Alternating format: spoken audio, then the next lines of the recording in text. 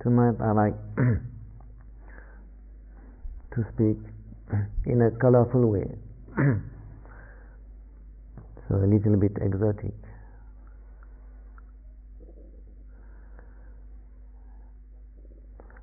I like to speak about sacrifice.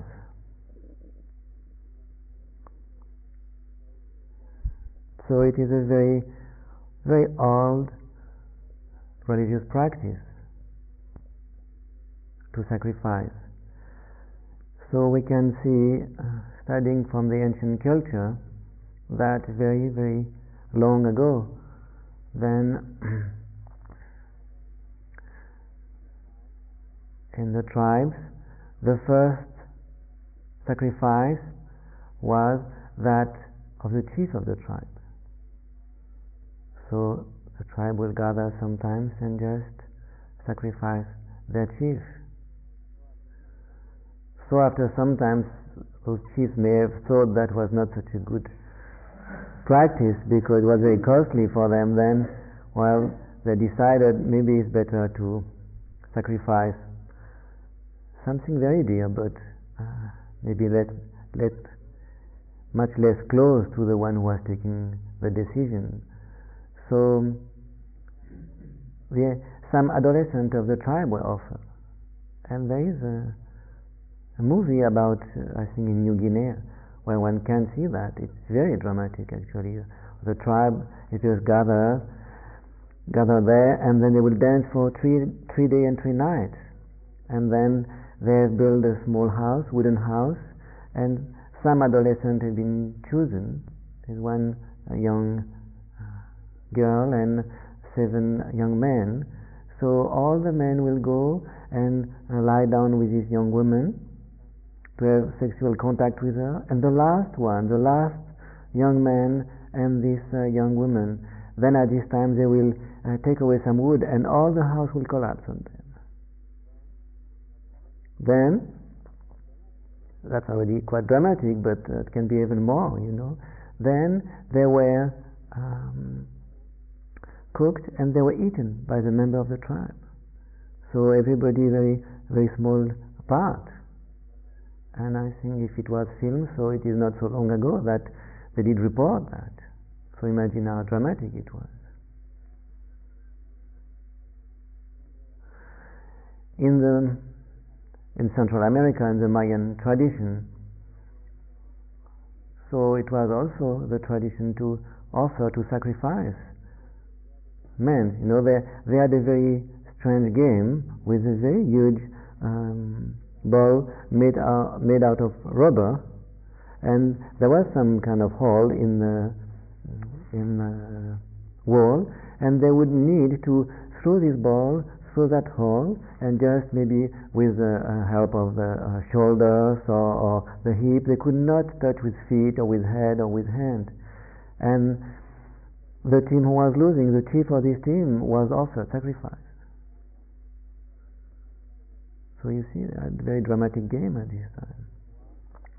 Or during wars, then some prisoner would be made, and the most glorious of the warrior who had been captured will be sacrificed. And sometimes they will let him free for 1 year. They will give him beautiful clothes and very good food, and for 1 year he will just be let free and be like a king or like a god. And after 1 year he will be sacrificed. And for this, of course, when we hear that now, we see how it's dramatic tradition. Imagine, and even this stupid warrior, he was happy to be sacrificed. For him, it was a great honor. It was his best way of dying. For him, it means something spiritually. It was the way that then he would be among the gods. So very weird tradition. So when the Spanish got to Central America actually, and they saw that what the Mayan were doing, then they took some Mayan priests, and they burned 7 Mayan priests. Those people were sacrificing people, you see, so they were burned. Well, that seems quite strange, those traditions, but in the Christian world we have something not so different. I was reading the life of a very recent saint called Charles de Foucauld, who lived in the desert, and first he was in Palestine, and there the Turkish were attacking and they were killing some Christian people, and so he was praying God every day, may I be killed by the Turkish people for your own sake. So he wanted the same. He wanted to be killed for the sake of God. So he could have withdrawn somewhere where he will be in safety. But he was praying every day that he would be killed by the Turkish people. So also a beautiful way of dying from his point of view.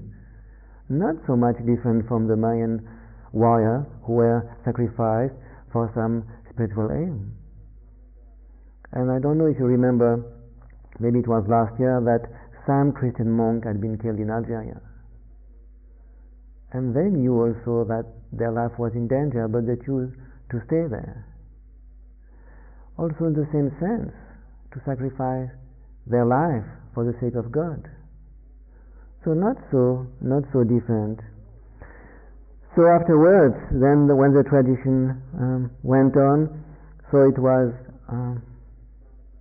changed, then the people will not offer anymore even people of their own tribes. Then they will offer animals, or they would offer food, or they would offer different objects. But what was sacrificed and offered was always something useful. It just would not make sense, of course, to sacrifice something which is useless. Where is the sacrifice if you are offering something which is useless? So always something useful. Very close, we can see to start with, that was the closest to the tribe. The chief was certainly the closest to the tribe. Then the youth of the tribe were also very close, and slowly it changed something a little bit farther, like animals, domestic animals. Not wild animals were offered. So that looked very strange, and when the sociologists, they explain that, then they find good reason, but of course always economical reason. So the people were doing that for the welfare of the tribe, so that all the crops will come beautifully, and there will be not too much rain, and so all they find many practical reasons to justify that or explain that the only way of reading some action of some tribe or some people, it is because it does some practical benefit. It is like if in the world people had never been interested by something deeper than just something practical. So, trying to explain the meaning of that, we are quite shocked that it will just be reduced to some kind of efficiency. And like certainly it was obvious to them that it did not work so well. Sacrificing something was not really so efficient that there will be not too much rain and not too much sun and so on. So they may have a deeper reason for that, and not just a kind of economical reason. So if they were not interested so much in just producing more food and so on, maybe they had a deeper search in their sacrificing. Maybe it was a sense of unity, of oneness that they were looking for, much deeper. So one can see that in the sacrificing of something which is useful, like domestic animals or even food which is offered, there is something, if we look at maybe how humankind became so skillful in producing tools and being efficient. First, by producing very simple tools which allow them to maybe secure some kind of food. So when one is producing a tool, that something very peculiar is arising there, because the tool is something which does not, or is something which does need to exist on time. In time, does not exist for itself, is done at a time when it's not used for itself, for some future result. So when humankind started to be intelligent and developing that, it also start to live in time and develop time. And the tool is something completely inauthentic which never stands for itself. A stone stands for a stone, a tree for a tree, a river for a river, but a tool does not stand for itself. And therefore, with respect to our own beingness, a tool is something which just stands out as being completely other. It's like, if you wish, really the sign of otherness. A tool or a domestic animal or something like that is really the sign of otherness. So is it not then, when these were sacrificed, that those tribes were trying to destroy the symbol of what was really otherness, to get back to some sense of oneness? So just the symbol of otherness, destroying it, to get back to oneness.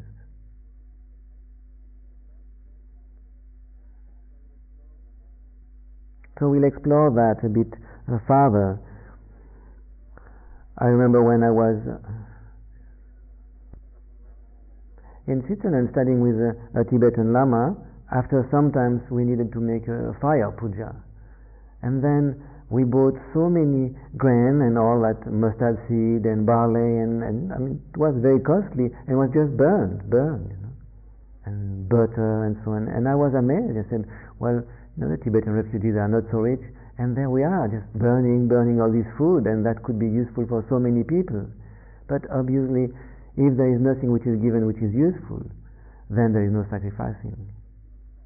So that was a good experience to see exactly how that it has to cost something. If it does not cost something, then it's not a sacrifice.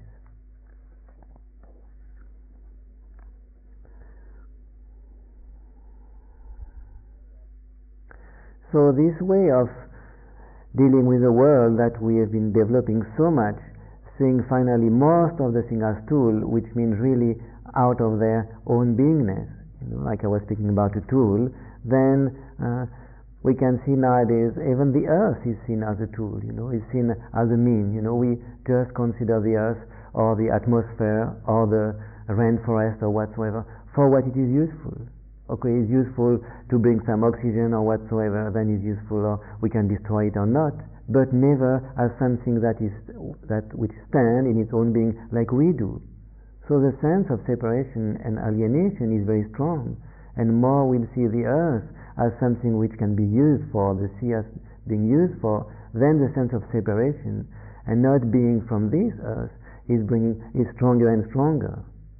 And if we sometimes have read, some kind of song or even story from the Red Indian, and to see how much they felt in connection with the earth in which they were living, never the sense that we can use that and is done for this purpose, is a more sense of participation with that, of oneness, not in the sense of confusion, but of deep participation. So now what we are developing in more and more this sense of only seeing the usefulness and bringing a stronger sense of separation. When I am guiding tours sometimes in the East, like in Tibet and other countries, and it's interesting to see how the people of my group relate to the driver, for example. So for many, the driver is just a driver, so he is reduced to a function. He's not this man, he may have a name, Nima or Tashi, and a wife and children, and his life like everybody. No, he's a driver. Therefore, it's just a function. He's not a complete being, he's a driver. And that's not so strange, Some people come and they say, I am a doctor, so and so. So he's a function. He's not such a man, he's a doctor, or I'm a teacher, or I'm a musician. He's a function. Where is a beingness there? So developing a culture where our function is really set up in front, and we may be proud of our function at the cost of our being. Again, sense of separation. So to come back to this aspect of the first sacrifice, when those youths were cooked and eaten. So that really looked very strange, but it also shows this sense of bringing insight, bringing insight again to come back to oneness. And in the Christian tradition, that what is done in the Mass is eating the flesh of Jesus and drinking his blood. So also in the sense of getting back to oneness, trying to find deeper meaning than the separation that is done in a useful life.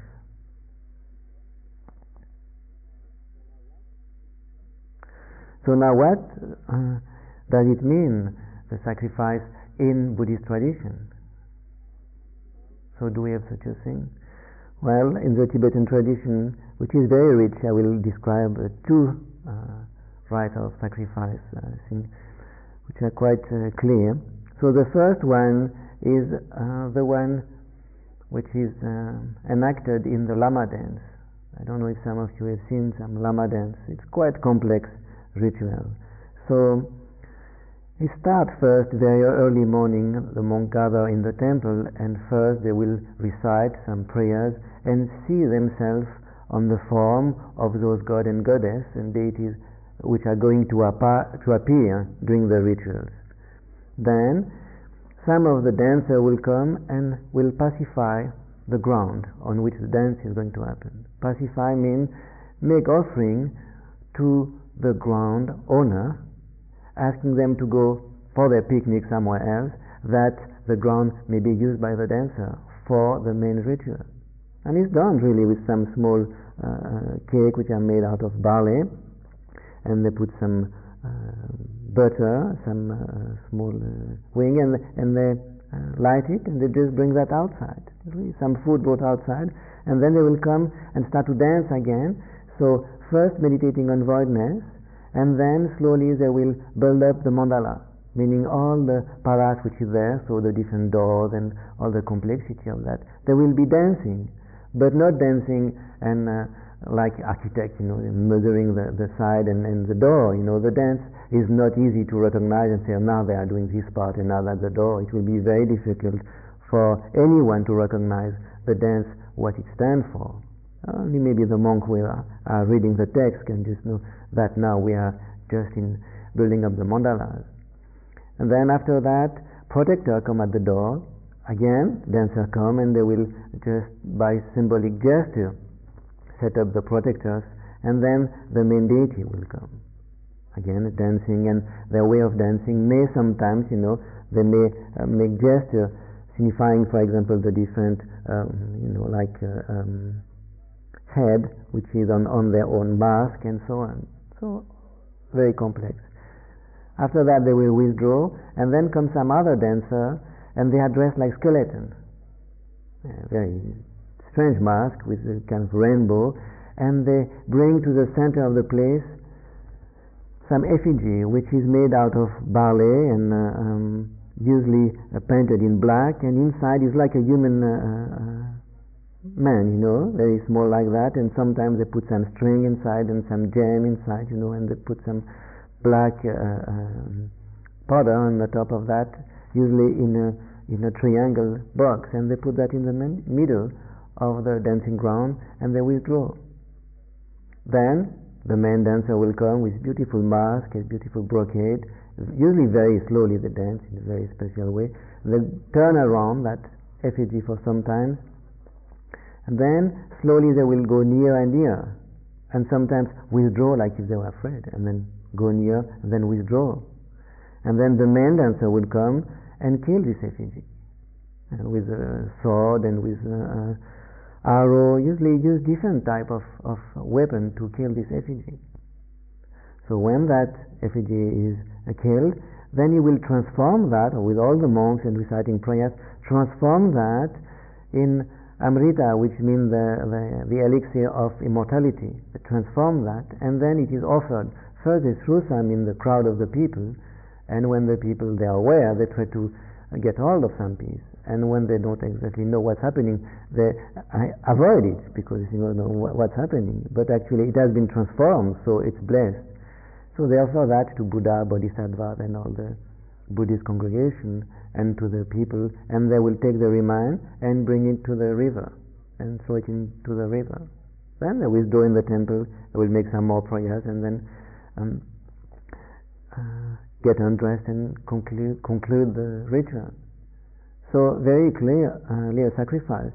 We could imagine there it has changed. We don't have a real being there, but it's not very far from very, very ancient type of sacrifice.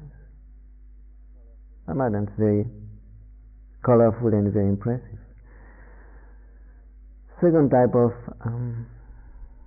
sacrifice is even maybe more dramatic. I wanted to make something light tonight. I hope it's light enough for the colorfulness, but it's a bit dramatic also. So this ritual is the ritual of Che, which means cutting. And in this sacrifice, one would sacrifice oneself. So in the ritual is described like that. First, one would throw one's consciousness out of one's body, and at this time one's body will just collapse. Well, imagine one's body collapsing, and then one's skull will become very, very, very big, as big as the universe, and our flesh and bones will be inside the skull, and will appear in the form of a goddess holding a ball. Usually it's like a skull cup, and maybe with a spoon, and then reciting prayers, our flesh and blood will be completely transformed into elixir of immortality. And that will be offered first to all the pure beings, Buddhas and Bodhisattvas and so on, then to the ordinary beings, then to all the beings who are needy, some people who are crippled, and that will all solve all their problems. So will be offered to all of them, and finally it will be offered to all the people with whom we have something to settle. Some people maybe from all time we have to settle some kind of debt. So to repair that, then we'll offer our own body transformed.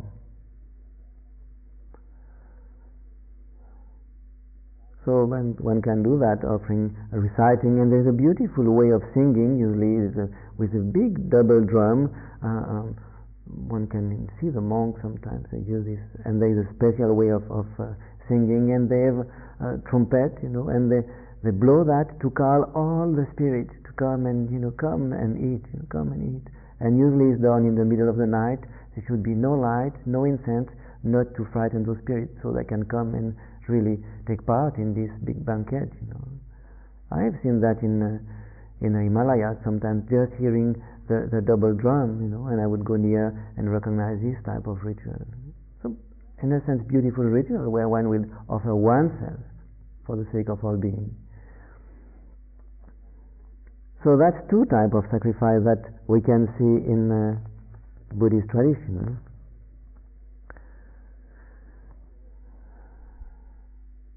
So what do they mean then? Of course, in the first one, in the Lama dance, so it's very clear that the effigy which is put in the middle represent the ego grasping, ego clinging, the belief in the self, and that what will be destroyed. And the weapon which will be used are all the weapons of wisdom. It will be like concentration and insight and so on. So this ritual, in a sense, if we see what was happening in the tribes, would offer something which was really offered outside, hoping to restore a sense of oneness. There, in the Tibetan ritual, it seems coming much later, one had sense that what was opposed to oneness was not otherness, but was a sense of self. So the sense of self there will be offered that some deeper truth may arise. So we may think that a kind of development and a deeper and deeper meaning found out in the sacrifice. There, the self, what we cling, in a sense, we cling to our otherness, not because of the external world, but because of clinging to some sense of separatedness. and that is what is offered in the Lama dance. Then, of course, in the rite of Che, of cutting, one can see that it is the attachment to oneself, to one's body, to one's form, which is offered there. Very, very efficient ritual. I remember once when we were in Switzerland studying logic with Stephen, and there were some other monks, and one very old Lama came and started to teach this ritual. And the teacher there was very anxious, because he was very afraid, because he saw that when that was taught in Tibet, usually the monk will stop their study and all go and practice that. So he said, it's very good practice, very efficient, but don't stop your study, go on with your studies. So, well, I guess people went on with their studies. So that was something that was practiced in Tibet. People will go from one cemetery to another one and just do this practice. I will just tell you a short account that was told by me by a Lama living in France. So he told me about his uncle, so I think it may be something at least that was quite lively in him. He said that his uncle was a good practitioner of Che. So in his village he was known for his power, and he had developed to such a amount that he could read the mind of other people. He had got deep power. So when there was some kind of robbery in the country, they would come to him and ask him, who did that, and where did they hide all that what they robbed, So he would not tell it, because it's not proper to use one's spiritual power, to betray some robber. But then they will offer him some alcohol, so he will drink, and finally then he will start to tell, well, if you go in this house and you go in the next door, there you will see there is a kind of big pot there, a big jar, and you go underneath and you'll find what you're looking for. Well, they were finding it. So, of course, he had not only friends there, then some robbers thought they cannot work peacefully with this man, there's no way. Then they decided, well, they came, and of course they were not known, they had not disclosed themselves to this man, and they say, well, we really like you to perform this ritual for us, so can you come to the cemetery which is above the village there, usually always outside the village and town. There was a forest around there, and please come in the evening and do the ritual. So he agreed, and usually he received some offering for that. So he went in the evening there, in the darkness of the night, and started to make his ritual. And the brigand there, or the bandit, they had dressed themselves like skeleton, painted there with black clothes and like bones in white, and and they thought in the middle of his ritual we are going to jump on him, and he's going to be so afraid that we'll push him in the cliff and we'll get rid of him. So there he was, reciting his ritual very peacefully and certainly very concentrated, and then the brigand suddenly came out of the wood and ran to him, and he just went on, and suddenly all those people were just completely petrified. They stopped, like a dead wood, and they could not move anymore. And he went on completing his ritual. Then he just packed everything and went down, and just before entering the village he just untied some rope that he had tied when those brigands came, and then they could move again. And of course they said that better to go and work somewhere else, because this man was quite troublesome, and it's better to keep away from him. So that how it is, imagine that how it is seen, this kind of story, because this Lama living in France, he may be 60-year-old, and it is his uncle, so they see that, like practice like that, for them is kind of true life. Like we read here in the newspaper a different kind of story, but there are not so many newspapers, but that's the story we're told, and about my uncle, and that's what has happened. So, well, now what does it mean in our practice, sacrificing?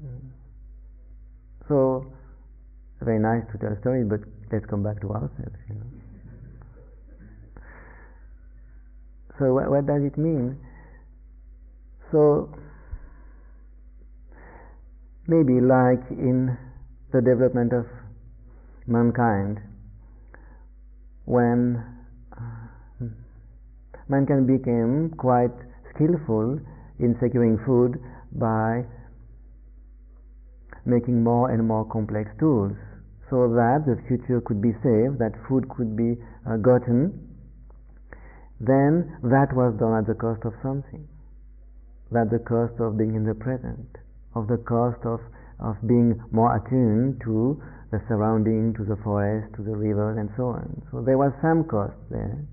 So humankind maybe has sacrificed something for the sake of appeasing maybe the fear of the future and the fear of dying. Then something has been there sacrificed. Sense of oneness and also the being just here and now. So for ourselves, what we see in our experiences and the way we are dealing with our experience, are we sacrificing also the proper things? When for the sake of some kind of small pleasure, some kind of comfort, maybe are we not sacrificing a sense of oneness? Are we not, whenever we can choose, are we not choosing always to secure the small, the limited, at the cost of the vast and the deepest? Is it not like if we were in this tribe offering all the tribe for the sake of those two young people rather than offering the youth for the sake of the tribe? I'll give example. So if some emotion is arising in me, an emotion which I don't feel like experiencing that, I don't want that. So in a sense I may cut away to stay in some kind of comfort. I just push that away, and pushing that away, not experiencing it fully, then at this time I just keep a split. When there is some satisfaction, some pleasure, I just will cling onto that, identifying with that, and therefore just being reduced to some kind of happiness in a very small corner. So sacrificing the whole for the sake of the small. If we read the texts, Buddhist texts and also Hindu texts, there is even other mystic tradition, it is amazing to see that what is said, if you just would stay quiet, not be so much fascinated by all the sense objects and the sense pleasure that can be gotten from. So not so much fascinated by that. So they are not really clinging to that. Then mind will become more and more peaceful. Then not fascinated by all those thoughts and intelligent thoughts that we may have, all these contents of the mind, not fascinated by that, then also just disregard it, not throwing it away, but just not being interested so much in that. Then some sense of bliss will arise. And this sense of bliss not being attached to that, even deeper bliss would arise. So, which is mean that if we just stop to look for anything, then some deeper bliss would arise within ourselves. All the tradition describes the same. Stop to look for happiness, it will arise. In a very deep sense. In such a sense that there is no comparison with any of our worldly experience. Christian mystics describe that, Hindu and Buddhist tradition also. What is done in the development of concentration is not being so much fascinated by that aspect, and slowly, just resting, then a deeper bliss will arise. So one sees that maybe in our choice we are sacrificing the wrong thing, the whole for the sake of what is fragmented. Well, then in our meditation journey, then we may choose not maybe to hang on to or cling to the sense pleasure.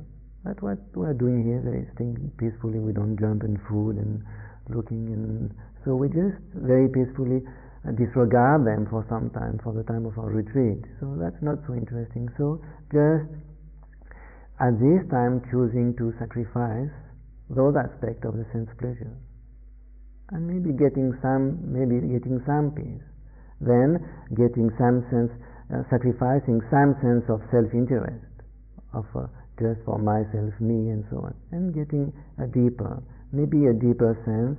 If the practice would unfold, maybe a very deep sense of non-duality would arise, a very deep sense of completeness can arise in our practice. Then will we be ready also to sacrifice that? Sacrificing this sense of wholeness, of completeness, maybe of peace, sacrificing that not in order to, but in a sense just sacrificing that and letting oneself to go into the unknown, sacrificing all our certainty, all our intelligence, all our reflection, all that, then just to be open to the unknown.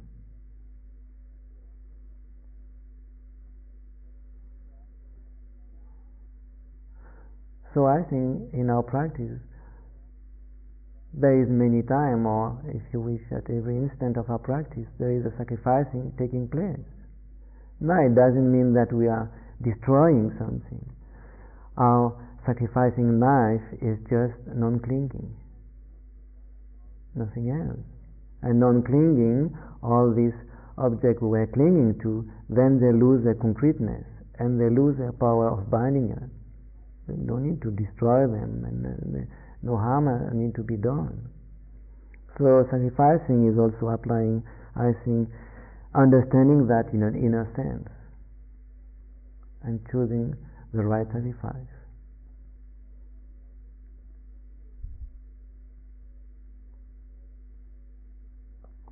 So we may just meditate for a few minutes and just to quieten the mind.